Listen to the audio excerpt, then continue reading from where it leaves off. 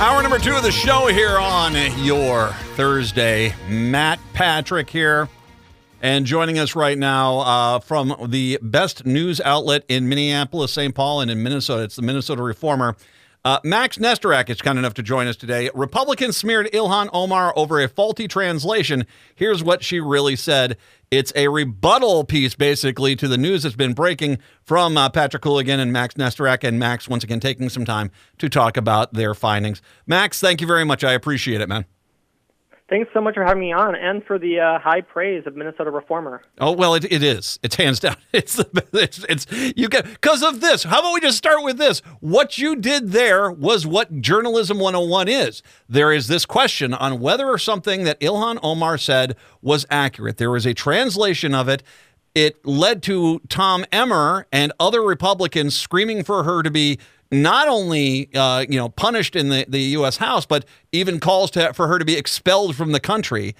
And apparently at no point did any of these Republicans ask if the translation that they were going off of was accurate. And it seems like, once again, let's start there. The translation itself of the original translation, which was posted by Alpha News, the far right, opinion validation network here, that basically Alpha News, that translation was not correct. Is that a fair way to say it? That's right. So this broke about, was it just earlier this week? It was, and feels like longer. It does. It was a clip that was posted on Twitter by a woman who says she's the Deputy Minister of Foreign Affairs for the Republic of Somaliland. And it had this translation showing that Ilhan Omar said we're Somalian first and Muslim second, and saying that America will do what she tells them to do, what Somalis tell them to do, and protect Somali interests. And so Republicans took this as Omar pledging allegiance to Somalia and the Muslim faith over being an American, and among other things in this transcript. And there was one red flag in there among a couple, but one that caught my attention right off the bat was Somalian. It said we're Somalian first, and not everyone knows this, but Somali people don't like the term Somalian. So it just seems strange that this translation, if it were in good faith, would use the term Somalian rather than Somali. So that tipped us off. The other thing was that it was shared by the Deputy Minister of Foreign Affairs for Somaliland, which is kind of a breakaway region of northern Somalia and is not recognized by the international community or the United States as an independent country.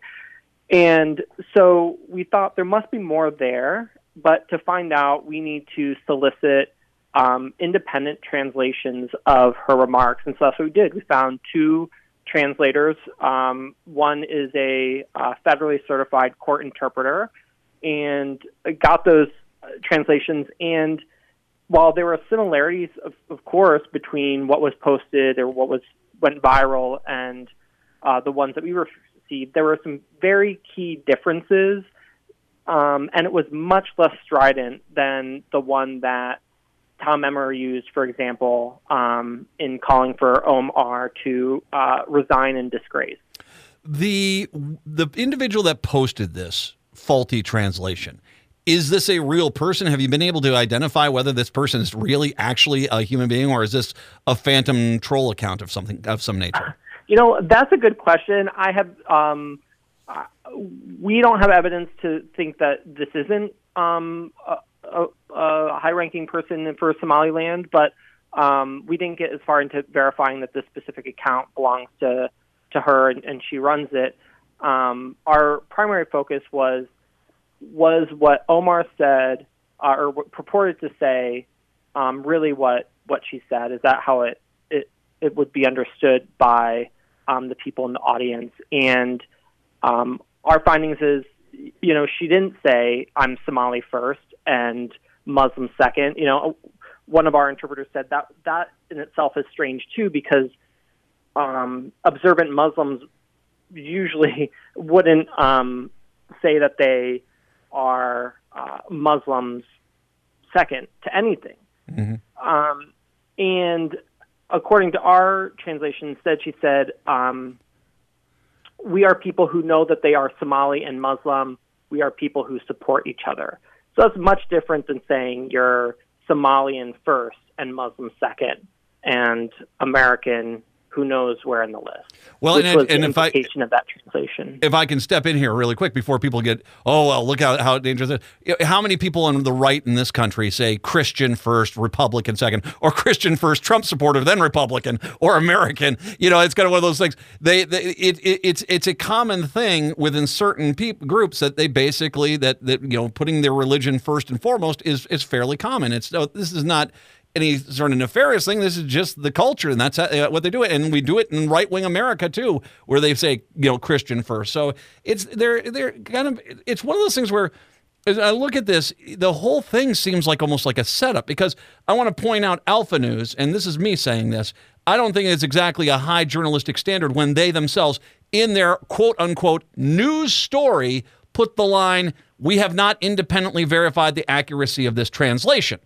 They themselves are admitting in their news story they don't know if it's legit, or maybe they do. It's hard to say, but the reality is that was the catalyst for the Republicans to jump on this and go for the attack. I will give credit to, as well, the Star Tribune, who is, well, I think they brought in one of their journalists who spoke Somali, and their translation it was pretty much exact to what Ilhan Omar did submit to the Star Tribune as the actual translation. So it was kind of clear at that point that there seemed to be, at the very least, some level of intentional ignorance. At worst, a fix was in. And so your guys, you did not use the same interpreter that the Star Tribune did, correct? No. Okay. So these would be two different ones. And did you notice, was with the two different interpreters of this, was there any differences in those two translations? Yeah, and for just to go back to Alpha News, I mean, at least to give props, at least they were transparent to say that they didn't independently verify that. I mean, if that's our bare minimum, I do think at least they gave that transparency to readers to say, we're sharing something that we don't know if it's true or not. In terms of the interpretations, the translation is such an art, and so both translations that came back had differences in verbiage. One, said bickering, whereas another said have disagreements, and so certainly there's differences there. You're never going to get 100% similarities there, but the meaning and the intent was identical versus the differences that you could see with the one that was shared on Twitter. And so I haven't seen the entire translation from the Star Tribune. I don't believe they posted one. I don't think they did either, no. Right, but the other key point of her not saying I'm Somali first and Muslim second, that was another point that the Star Tribune made as well. Mm-hmm. And by the way, did you go off? I mean, I'm presuming you have Ilhan Omar's official release on what was actually said, correct? Yes. Yes. This is part of a long process here that we have seen in regards to this absolute unfathomed hatred towards Ilhan Omar from certain elements of the Republican Party. And it does not surprise me, and I got to tell you the truth, it's been amazing to me how many Republicans now insist they're experts in the Somali language. They're insisting that no, this original interpretation was the only one that's there. Does it matter? I mean, and as a journalist, I mean, does it matter that you guys did your due diligence? The Star Tribune did their due diligence. We have the close enough, some minor differences, but translations that back up that no, she never said this. Does it matter that we're putting this information out there, or the people that just want to believe Ilhan Omar is bad are just going to believe she's bad? Well, that is a big philosophical question about what is even the point of doing journalism. But I think yes. because it's out there. People are always, going to have different beliefs and interpretations of what happened. And we're going out with, our reporting and being as transparent as possible and allowing people to decide for themselves by showing our work, saying we have 2 interpreters. One is a federally certified court interpreter. Here's the translation. Here's the context that we've gathered, and it's up for you to decide. But to your point, yeah, there's certainly a faction of people who are going to believe the worst about Representative Omar. I think that's fair to say. And but again, I just hope our reporting will point people to some red flags here. You have in her statement, she's saying, part of what she was saying at this speech was decrying a deal between Somaliland, this breakaway region, and Ethiopia for Ethiopia to build a port on contested shoreline. And so when you see something from the Foreign Affairs Minister of Somaliland doing something unfavorable for Omar, who obviously disagrees about them building this port, doesn't that raise red flags for you that the person who's sharing this video has a certain political agenda? So to see the pile-on Representative Omar is just kind of, it's predictable, but it's a little bit disappointing given, to your point, it just seems like people are ready to pile on no matter what it is or who it's coming from without having some critical thinking of where is this attack coming from and can I trust it? And that's what's so important with journalism, and that we went into this story without wanting a particular outcome. We just wanted to know, what did Omar say, and we reported our findings. And I saw a lot of criticism on social media of why are the media being silent on this? Why isn't this in the local press? And it's like, hold on, everybody, give us some time. We gotta weigh these allegations. We gotta find a translator. And it took a couple days, but we did it. Well, because you're not just putting out right-wing talking points and disguising it as news. You're out there trying to actually find out what the truth of the story is. And kudos to you. Once again, you succeed with flying colors. You guys do a great job over there. Tom Emmer is not just a congressman. He's in senior leadership of the Republican House. So his, threats here have a lot of merit to them. So far, I know he did not contact back the Star Tribune when they pointed out his criticism was coming from a bad translation. Have you heard anything? I know your story says Emmer's office didn't respond to request for comment. Has he gotten back in touch with you since you posted? No, we have a request out, and we are, and that was part of our request. Is I see you made this statement based on this one translation. Here's the translation that we have. Do you still take issue with it? If so, what in the statement do you take issue with?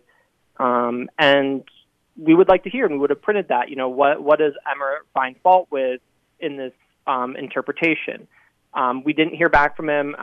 We have followed up, so we're ready to hear if there are still reasons why he thinks Omar should, quote, resign in disgrace based on this interpretation or not. We're receptive and would be interested to hear what he thinks.